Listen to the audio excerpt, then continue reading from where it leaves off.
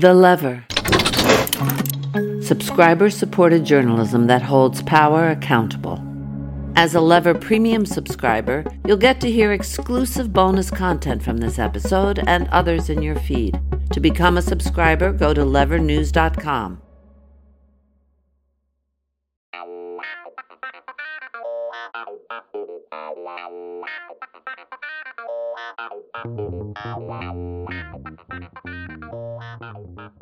Hello and welcome to Lever Time. I'm producer Frank Capello, filling in for David Sirota. On today's episode, we will be talking about how private health insurance companies are now using artificial intelligence and computer algorithms to deny their customers healthcare coverage. Today, myself and the Lever's senior editor and reporter Andrew Perez spoke with journalist Bob Herman from Stat News, who co-authored a report detailing how UnitedHealth, the country's largest health insurer, has been using AI to deny rehabilitation services to older and disabled patients enrolled in the privatized Medicare Advantage health plans.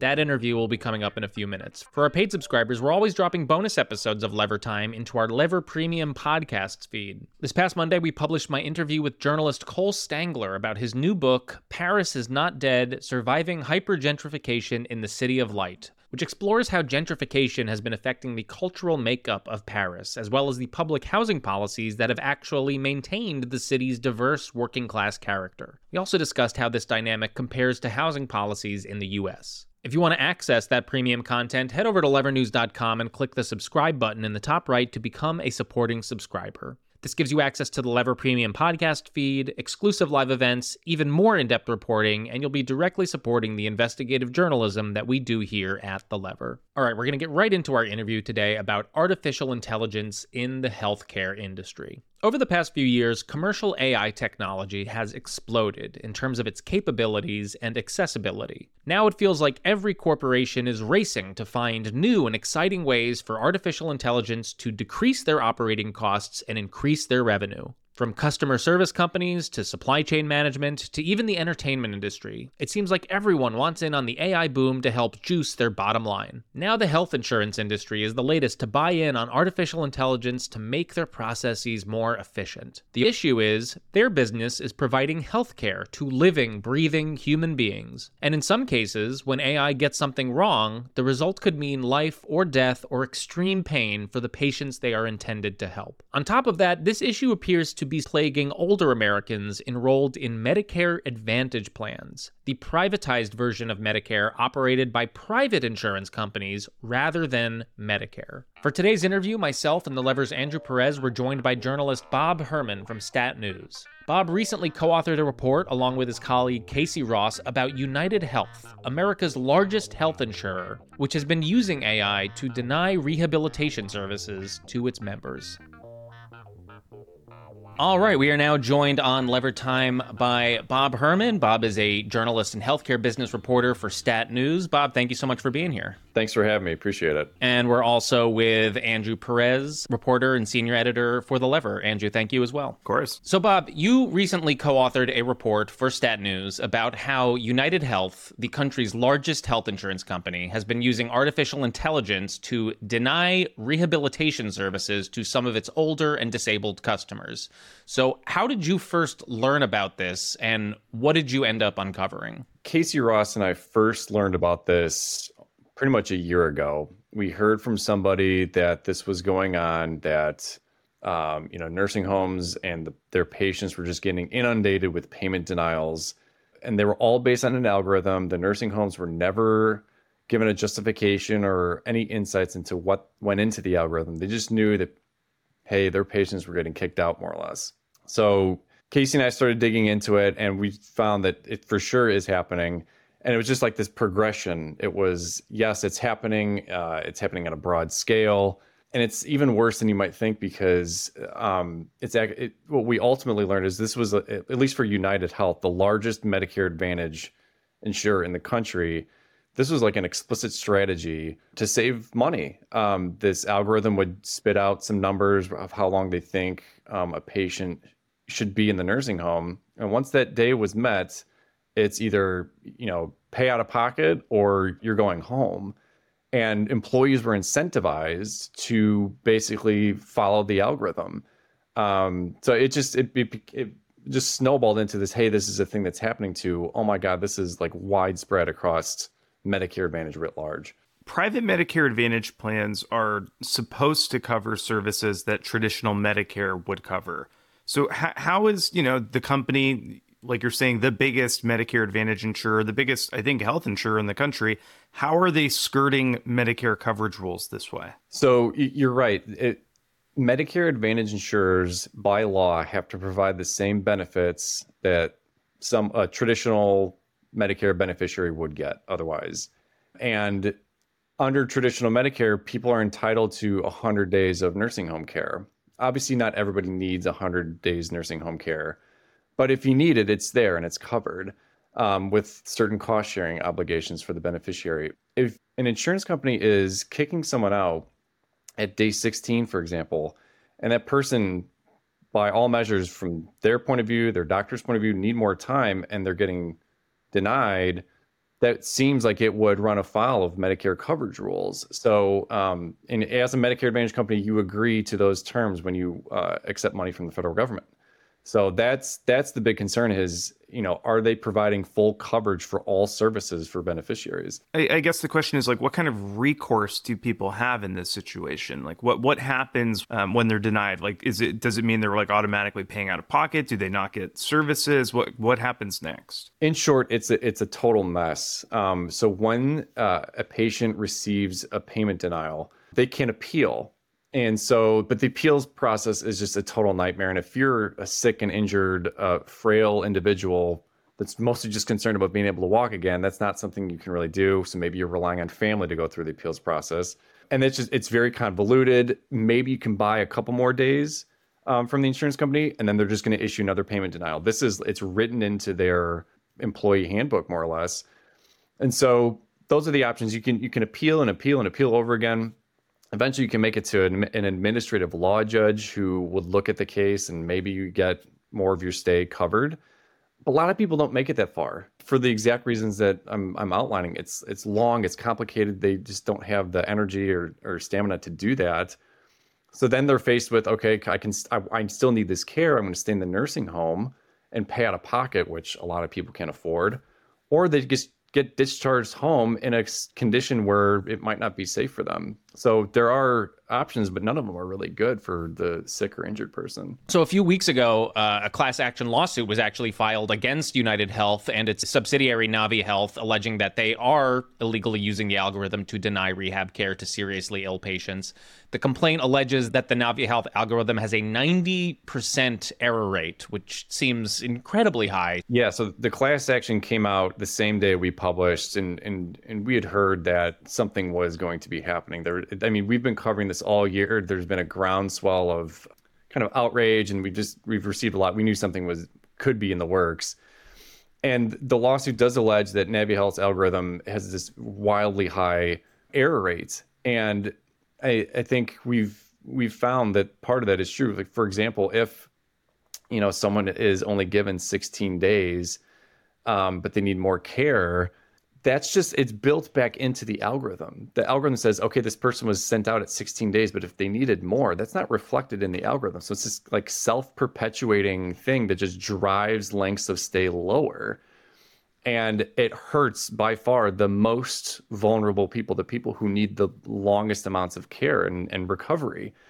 And so if this algorithm is just basing its decisions and, its progress over this really skewed perspective of patients' recoveries, it's by default not going to be an accurate predictor of how long someone might need. Could you tell us a little bit about how this algorithm is set? And then secondly, like the 90% error rate is basically like if you appeal, you win 90% of the time, right? Like even in the internal insurer process, right? Like, but the thing, I guess the catch here is they also know people don't appeal, right? Like it's a very small percentage of people who are having their claims denied are then actually appealing. But if you appeal, you win.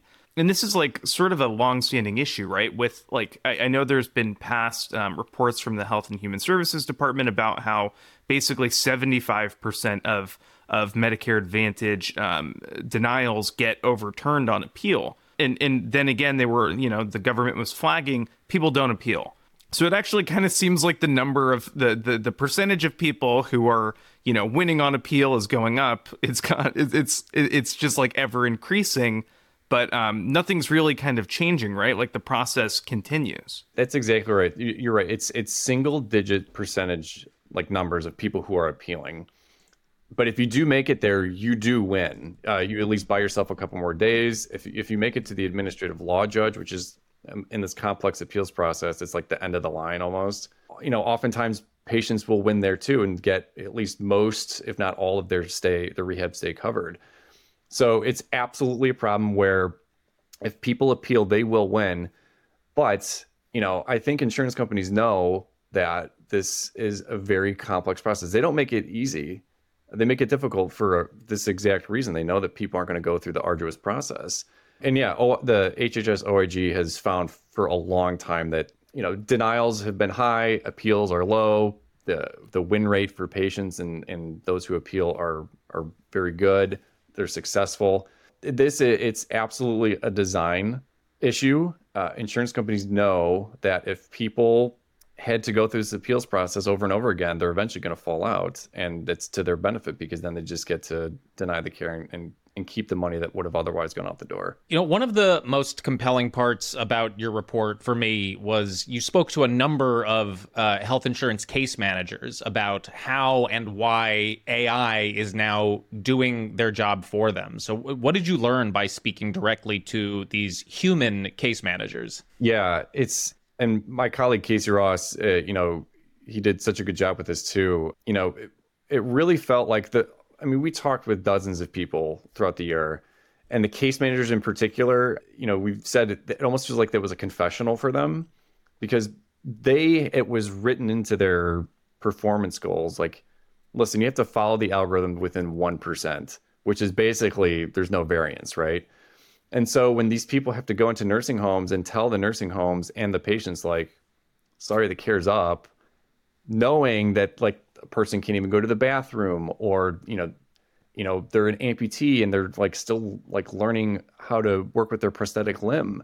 This is not something that they felt good about. And it's not like this is stopped. Like it's an ongoing thing as far as we know. And for a lot of them, and, it weighed on them. They knew that care should be personalized a little bit more, and it wasn't. And so I think they felt like they were in between a rock and a hard place by choosing whether they should stick to what they're being judged by in their jobs, and also weighing that against their conscience of having to kick people out when they knew that people needed more care. Can we talk about like what is the system here? Like in who are actually like, handling these cases, right? Like, so this is being managed by Optum at United Health, which is both its pharmacy benefit manager and it's like claims management service. Amazing constellation of interests all built into one there, obviously. It's my understanding often like case managers, the people who are denying these claims, and I don't mean in specific like the people you talk to, but case managers are often like doctors and nurses, right? People who would be helping in a different world would actually be providing people some medical service, right? That's exactly right. So the case managers, this is not like someone with like a business degree or an engineer. Like this is like, it's occupational therapists, it's nurses, it's physical therapists. It's like people who have direct experience with rehab, and they know how long someone might need. They know if, they were ambulating before an injury, how long it should take until they're, back to normal. Now, United has told us, hey, there's physician medical reviewers as a backstop. We've also heard that they just kind of rubber stamp these payment denials anyway. Like there's too much for them to look at, or it's just not in their interest to have to fight to extend someone's stay as well. But you're exactly right. These case managers, these are these are people with vast experience in healthcare. They know what they're looking at. They're not novices in this. And to your point, like this is like in the broader context, this is just it's United Health in particular is this complex system of subsidiaries and everything else. So you have United Health, you have Optum, you have NaviHealth. These are all it's this large vertically integrated company that basically controls you from you owning health insurance to when you need the rehab care. And that's a completely separate issue, but it goes to how big of a problem and how big United Health is itself now. Included in your story is a short profile of the CEO of United Health's Optum division, which oversees NaviHealth,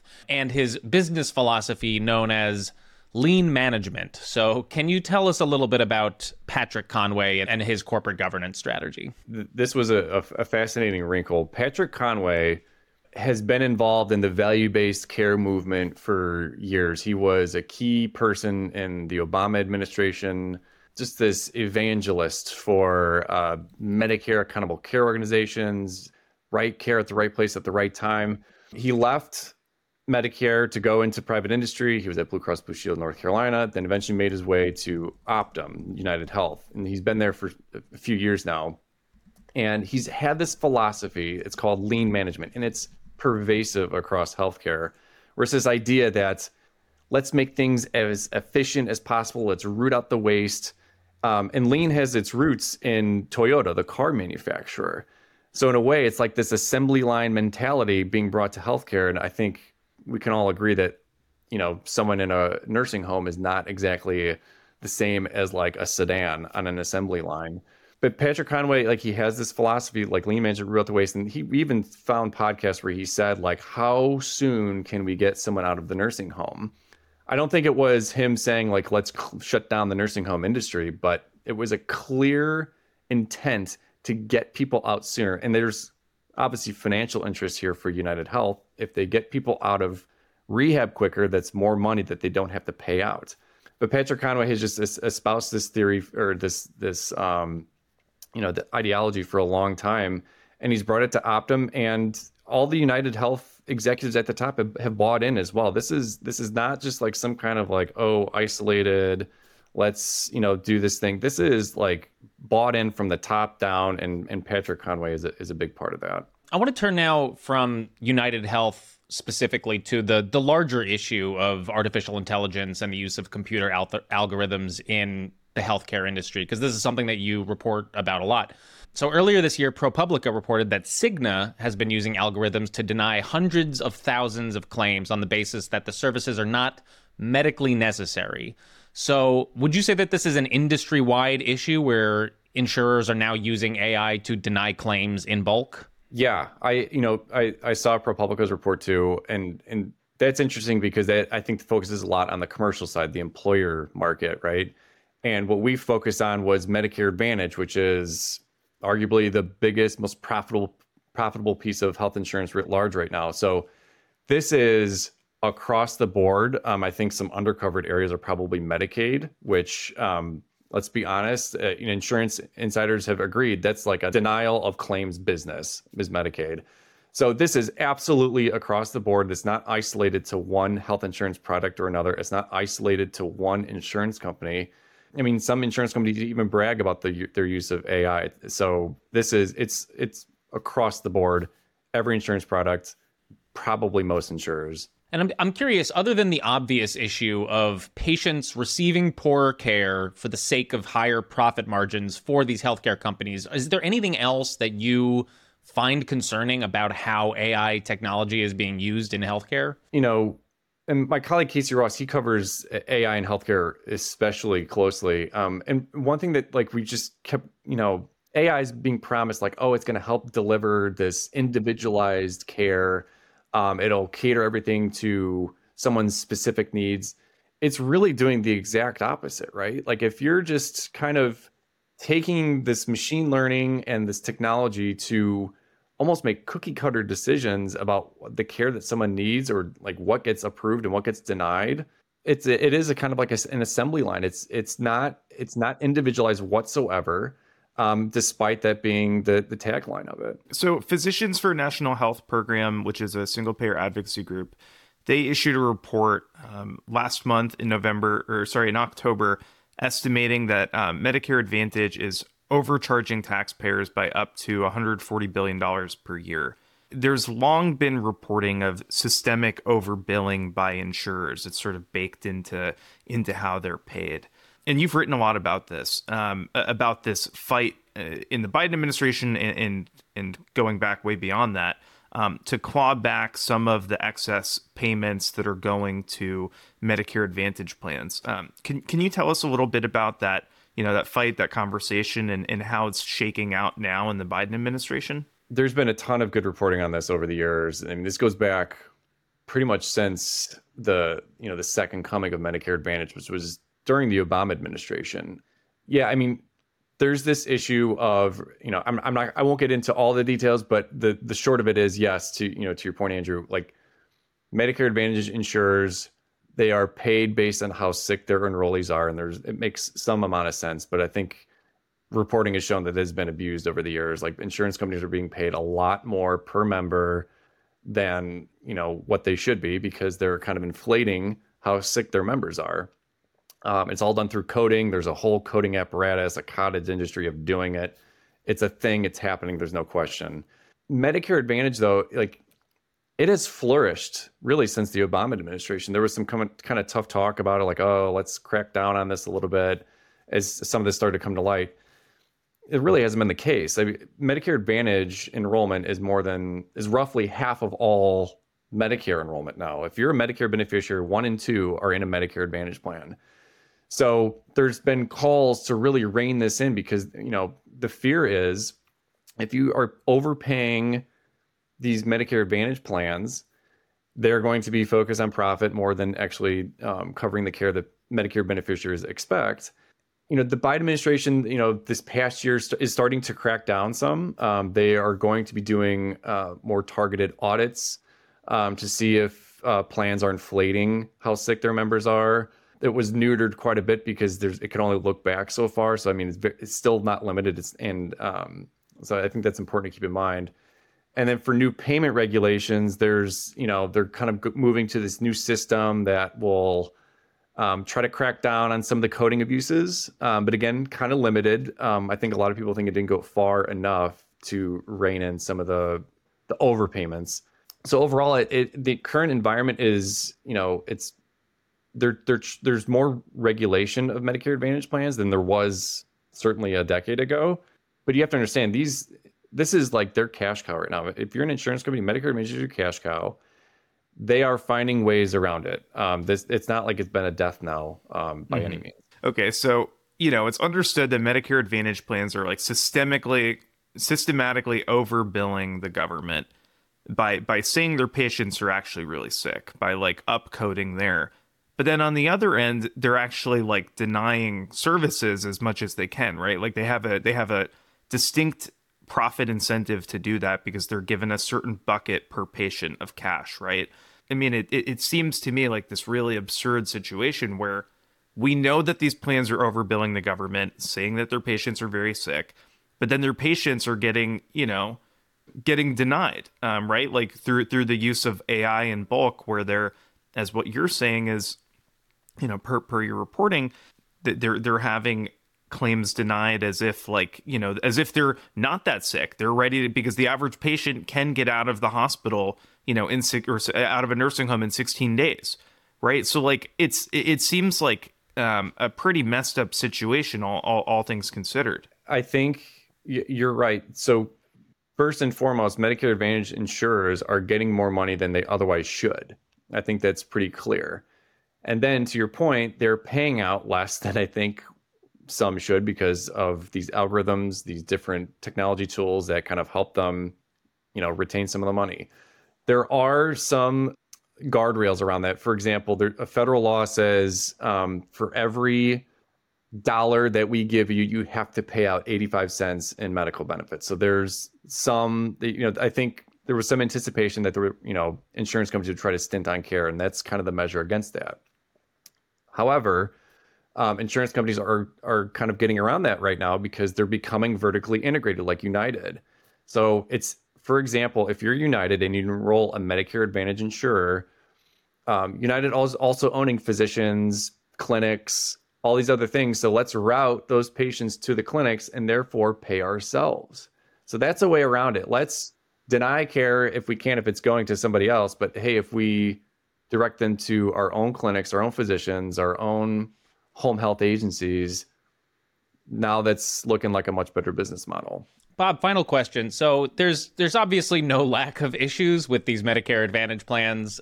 So it begs the question, other than, the White House exerting its own pressure, whose authority is it within the federal government to enforce these rules with these private insurers? And why aren't they doing it as robustly right now? Yeah, that's a great question. Ultimately, this falls in the lap of the Centers for Medicare and Medicaid Services. It's the federal agency that oversees Medicare Advantage plans and all things Medicare in general. When we just published our story this month about United Health, we were actually kind of surprised. CMS said that they were going to be investigating some of the allegations that were published in our story, which is kind of a rare step for CMS. Their enforcement of MA plans is, I think, not been great. They don't have a great track record. So the fact that they're even looking into it is quite a big step. To their credit, they have done some stuff in this past year to crack down on some of these abuses. Like we talked about, the audits, the different coding payment systems.